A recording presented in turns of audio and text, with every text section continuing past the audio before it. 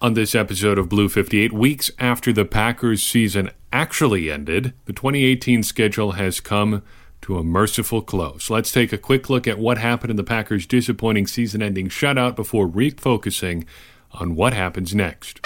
Blue 58! Hello and welcome to another episode of Blue 58, the one and only podcast to thepowersweep.com. I am your host, John Meerdink. I'm excited to put this season to rest, and I hope you are too. There are brighter days ahead, at least more interesting days ahead. As of right now, the Packers are 0-0 for the 2019 season. 2018 is officially behind us. I know there's the matter of the playoffs and the Super Bowl and all that, but from my perspective, the Packers are already in 2019, which means they are once again undefeated. So, thank goodness for that. Now we get to talk about this coaching search, which is going to be wild this week. And we get to start talking about the NFL draft and what the Packers do in free agency. We can touch on at least two of those three topics here today. But first, we should take a quick, brief look at what happened with the Packers today. Usually we go what happened, why did it happen, and what happens next. Today we're going to go what happened, did anything good happen, before moving on to the third and final category. What happened? Well, today the Packers got hammered by a team with more actual players. It's pretty clear the Packers just didn't have enough to compete out there. If Aaron Rodgers had been in this game, who knows? That might change the entire tenor of what was going on, but things weren't going particularly well before he came out. Some of that probably has to do with the concussion, but overall, just an ugly, ugly afternoon there, and just pretty limited effort there. I'm not somebody who likes to play they laid down and, they gutless performance, all those talk radio cliches. Face it, they didn't have much to play for, anything to play for realistically, and they were pretty much down to the absolute dregs of the roster, especially on defense. I mean, on offense, once David Bakhtiari came out, they were playing Justin McCray at left tackle. That's never going to be good. On defense, it was even worse than that. You know the story. The bottom line is the Packers got shut out by the Lions for the first time at home since 1970. Just the 18th shutout in Packers history, though the third time they've been shut out at home in the past two seasons. They were shut out by the Ravens and the Vikings at home last year. Thank you very much, Brett Hundley. So did anything good happen in this one? I've got 2.5 quasi-good things. First, they got a lot of people involved on offense. I think the tendency over the past 2 or 3 relatively meaningless weeks has been to kind of lean on those higher-end players on the roster. If you're going to try to get a look at people, and I guess they were today, at least throw some guys out there. And they did today. The 10 different players were targeted with a pass. They got actual carries to people beyond Jamal Williams. Kapri Bibbs got a carry. Good to see. So, I mean, if you're going to play out this game in a meaningless way, you might as well get a lot of guys out there. Treat it like an actual preseason game if it's not going to be a postseason game. So that was good. They also had a couple defensive bright spots today. Kyler Fackrell, for one, gets that sack today and moves him past the 10-sack mark on the season. I'm not really sure how much this means because 6 of those sacks came in just 2 games. It's not like the Packers really got consistent sack totals from Fackrell over the course of this year, but hey, 10.5 sacks is 10.5 sacks. And I think if you were coming into the season expecting 10.5 sacks out of Kyler Fackrell, that would probably have seemed like a little bit of an overly optimistic perspective at the time.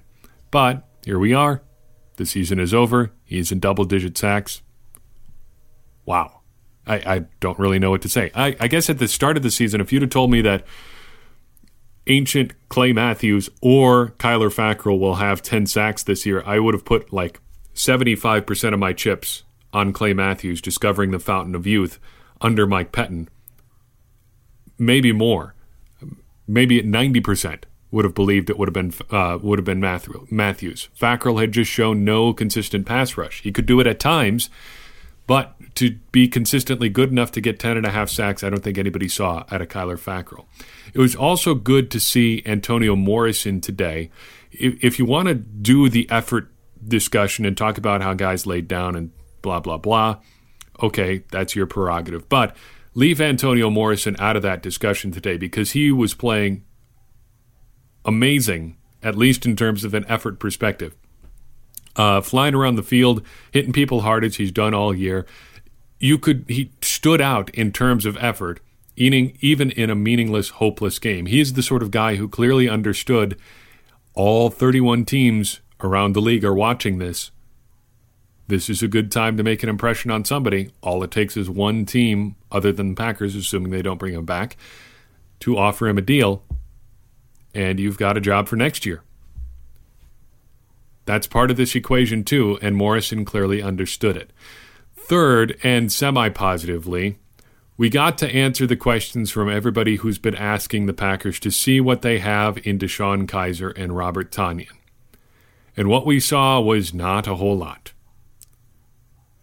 Apparently, Robert Tonyan in particular wasn't playing for a reason. He had just the one catch on 2 targets today, and the second drop was an absolute killer. Dropped the pass on a 4th down play, caused the turnover on downs. Should have had it. He was going to get decked on that play, but that's the job. If you're going over the middle, especially as a tight end, you got to make those catches, and he didn't even give himself a chance, dropping it before he was even touched. DeShone Kizer, we've heard a lot over the past couple of weeks. The Packers got to see what they have in DeShone Kizer. Well, they don't have a whole lot. DeShone Kizer is better than Brett Hundley, but based on what we saw today, and based on what we saw against the Bears in Week 1, I don't think you could count on him for any kind of long-term relief. Say Aaron Rodgers goes down early next year again, and the Packers need their backup to take over for 5, 8, 10 games the rest of the season, something like that. I don't know if you could count on Kizer. The caveat with that is that's not really an outlier. Most backups in the NFL are backups for a reason. If you're a starting caliber quarterback in the NFL, you're starting somewhere. Nobody other than the Saints and Teddy Bridgewater really have somebody who could be considered a starting caliber backup. As fun as Fitzmagic was earlier this year, he also showed that he has been a career backup everywhere he's gone for a reason. The only reason the Saints have that starting caliber backup is because they overpaid a little bit for a depreciated asset. They traded a 3rd-round pick to get Teddy Bridgewater. I'm not entirely sure why they did that, because he's going to be a free agent after the season, I believe. But it's not like they sat down. The point is, it's not like they sat down, drafted Teddy Bridgewater, and then developed him to where he is now. That's not what happened there.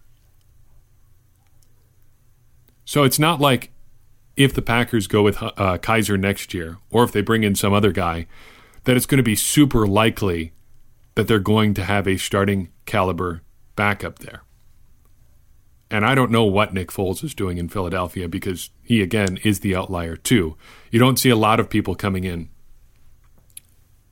for their starting quarterback long-term and figuring things out and being the answer. I mean, just look at San Francisco.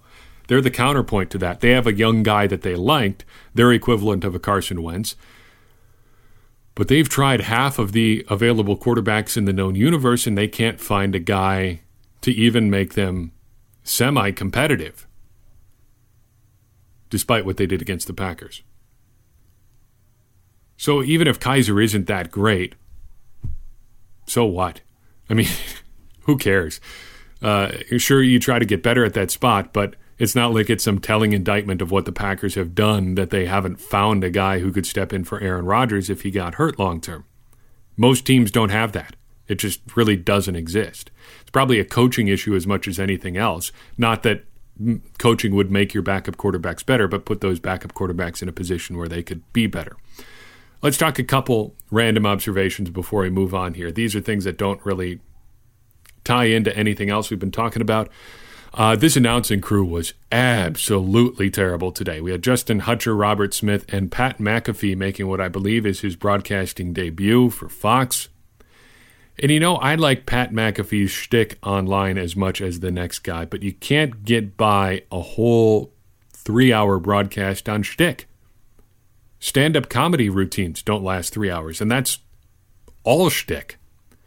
Shtick, or McAfee's act, or whatever you want to call it, is pretty much best left where it was discovered, on the internet, on Twitter. There you can consume it in bite-sized pieces.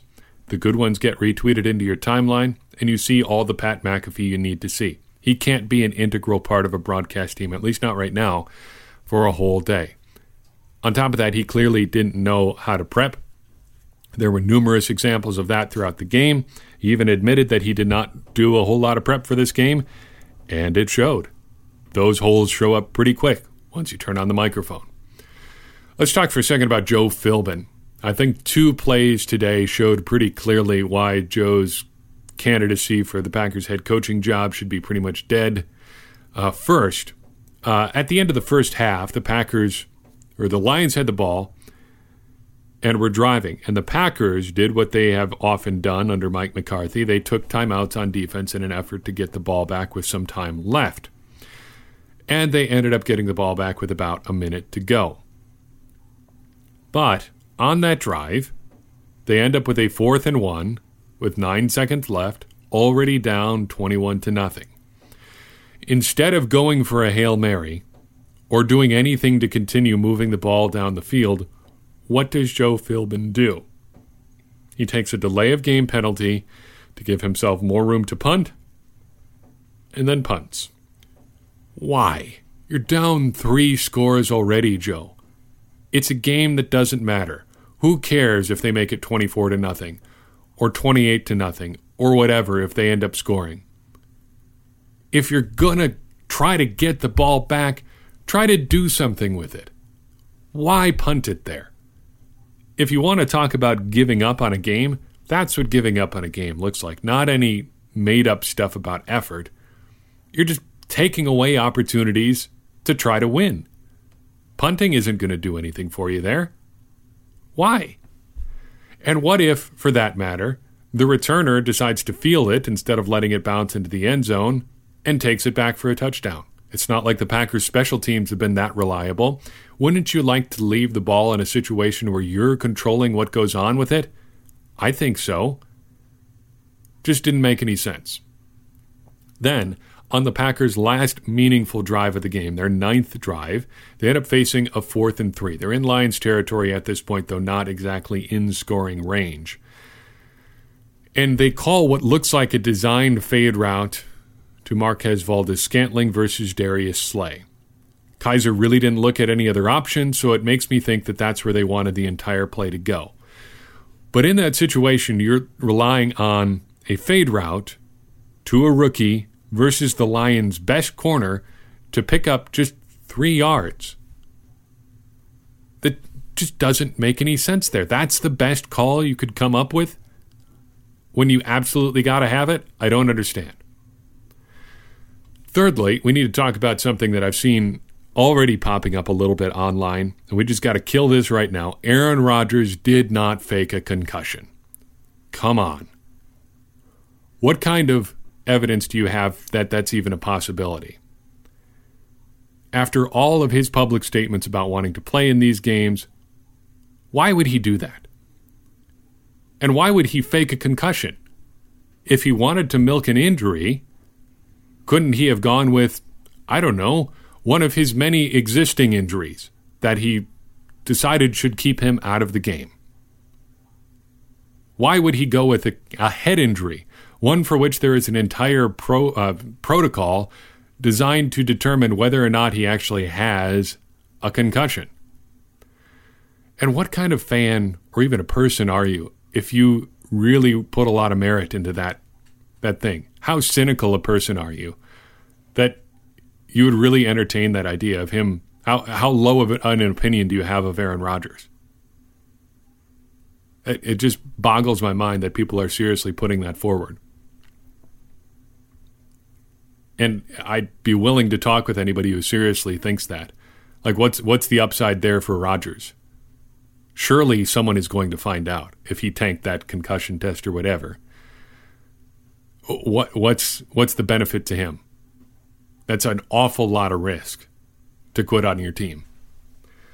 Moving on to happier topics, I think Fadal Brown, this Packers defensive lineman edge type, might be a keeper. Now, the Packers claimed him on December 5th.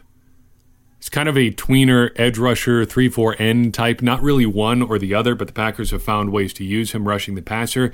He had 2 quarterback hits today, one of which ultimately was flagged for roughing, but ignore that for the sake of this argument.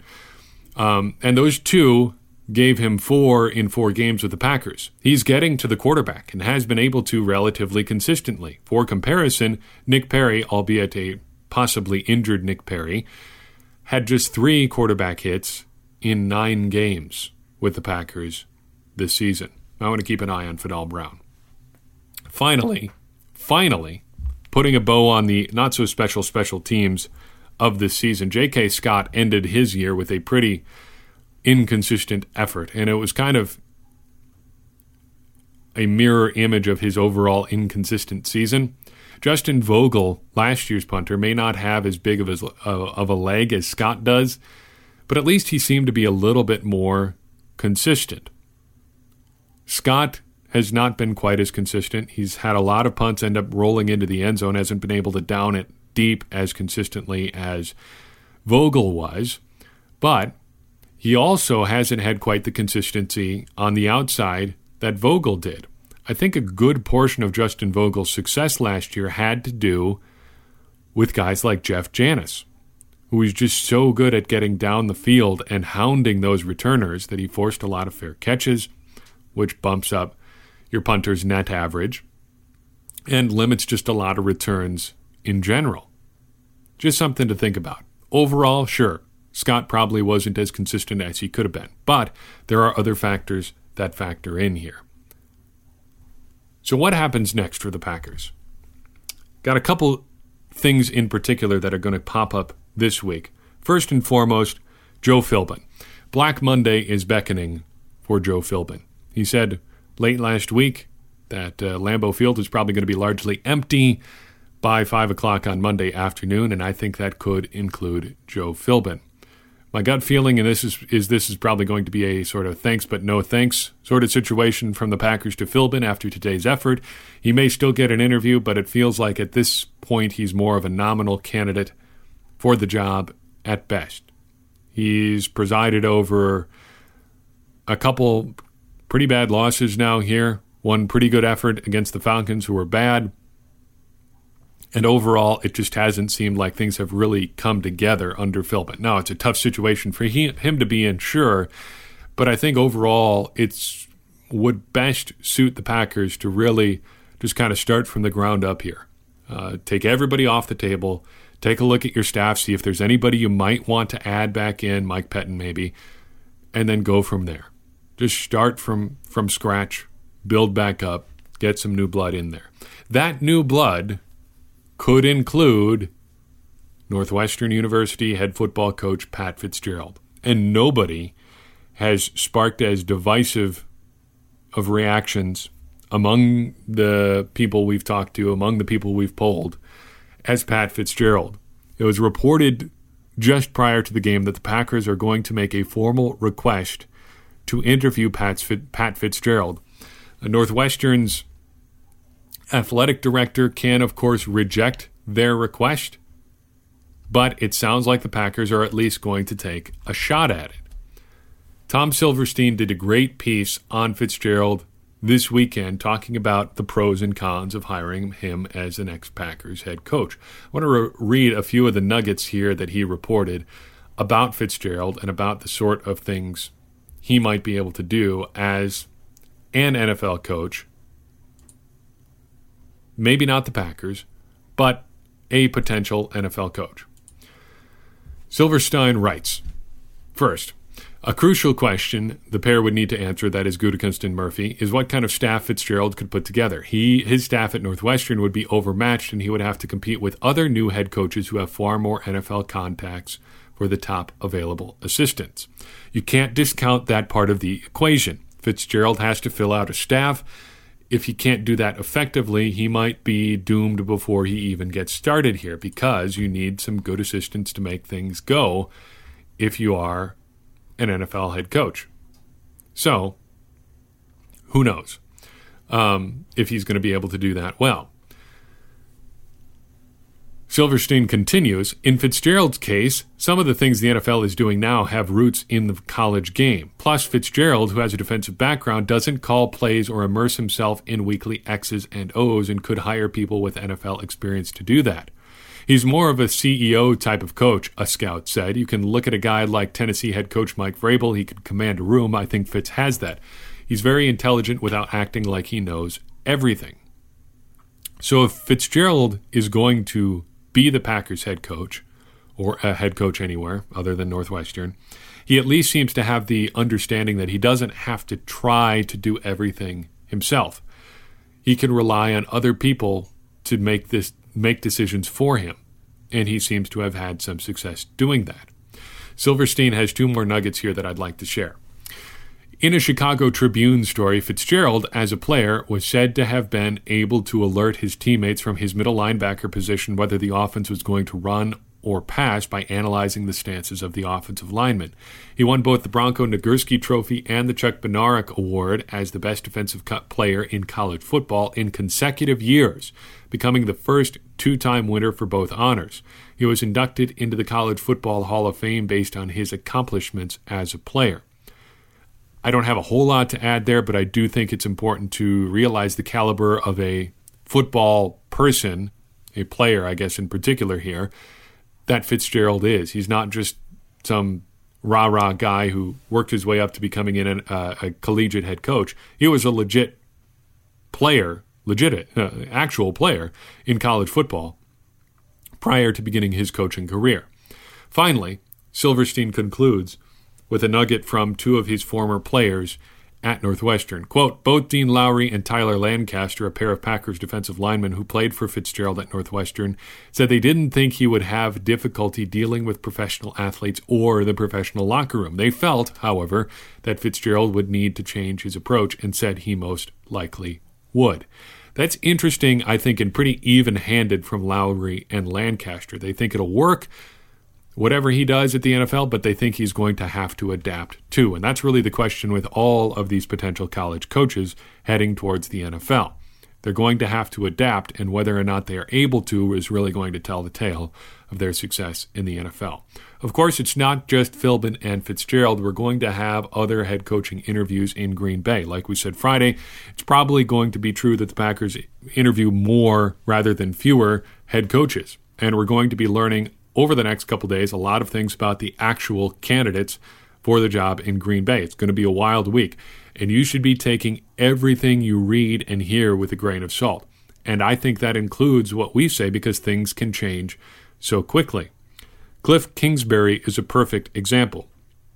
We wrote a piece about Cliff Kingsbury. Less than 2-3 days later, he was hired as the head coach of USC.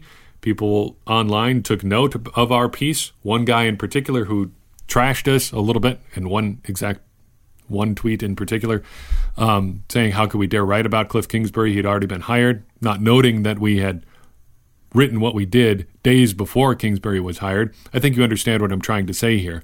Everybody has to be on top of the timeline and what's going on. And Kingsbury in particular is interesting, not just because of that example, but because even though he's been hired by USC, he's apparently, and reportedly from a couple sources today, not averse to interviewing for NFL jobs, despite having just taken a job with USC. If you're a USC booster and you hear that, how are you feeling? If you're the sort of person who donates tens of thousands or even millions of dollars to the USC football program, and there are some big names out there who do that, how do you feel about your new head coach if he's apparently not entirely ruled out a jump to the NFL? I'd be having a little buyer's remorse, wouldn't you? So, all that to say, just be cautious as you go through this process. We will do our best to be cautious as well. We're trying not to speculate if we can, and just be wary of the speculators out there too, because they have their own interests in mind when they're throwing this stuff out there. Finally, and we're not going to dive too deep on this, but it should be noted that the Packers have a bevy of free agents about to hit the market this spring. Some unrestricted, some restricted, some exclusive rights, and they've got a lot of decision-making. All told, they have 22 pending free agents. 12 of them are unrestricted free agents, and some of these are pretty big names in Green Bay. Randall Cobb, Clay Matthews, Muhammad Wilkerson kind of lead the class. Mercedes Lewis and Lance Kendricks are up there as well. They played a lot this year. Byron Bell as well. Finally, a bunch of nuts and bolts kind of guys. Devon House, bet you forgot he was still with the team, and Jake Ryan as well. Bashad Breeland, Eddie Pleasant, Ibrahim Campbell, and Dan Vitale, all unrestricted free agents. I'd say most of those guys, if I had to guess, probably aren't going to be coming back next year. And that could change depending on who in particular ends up being the next Packers head coach, because he's going to want, to a certain extent, some of his own guys in the building.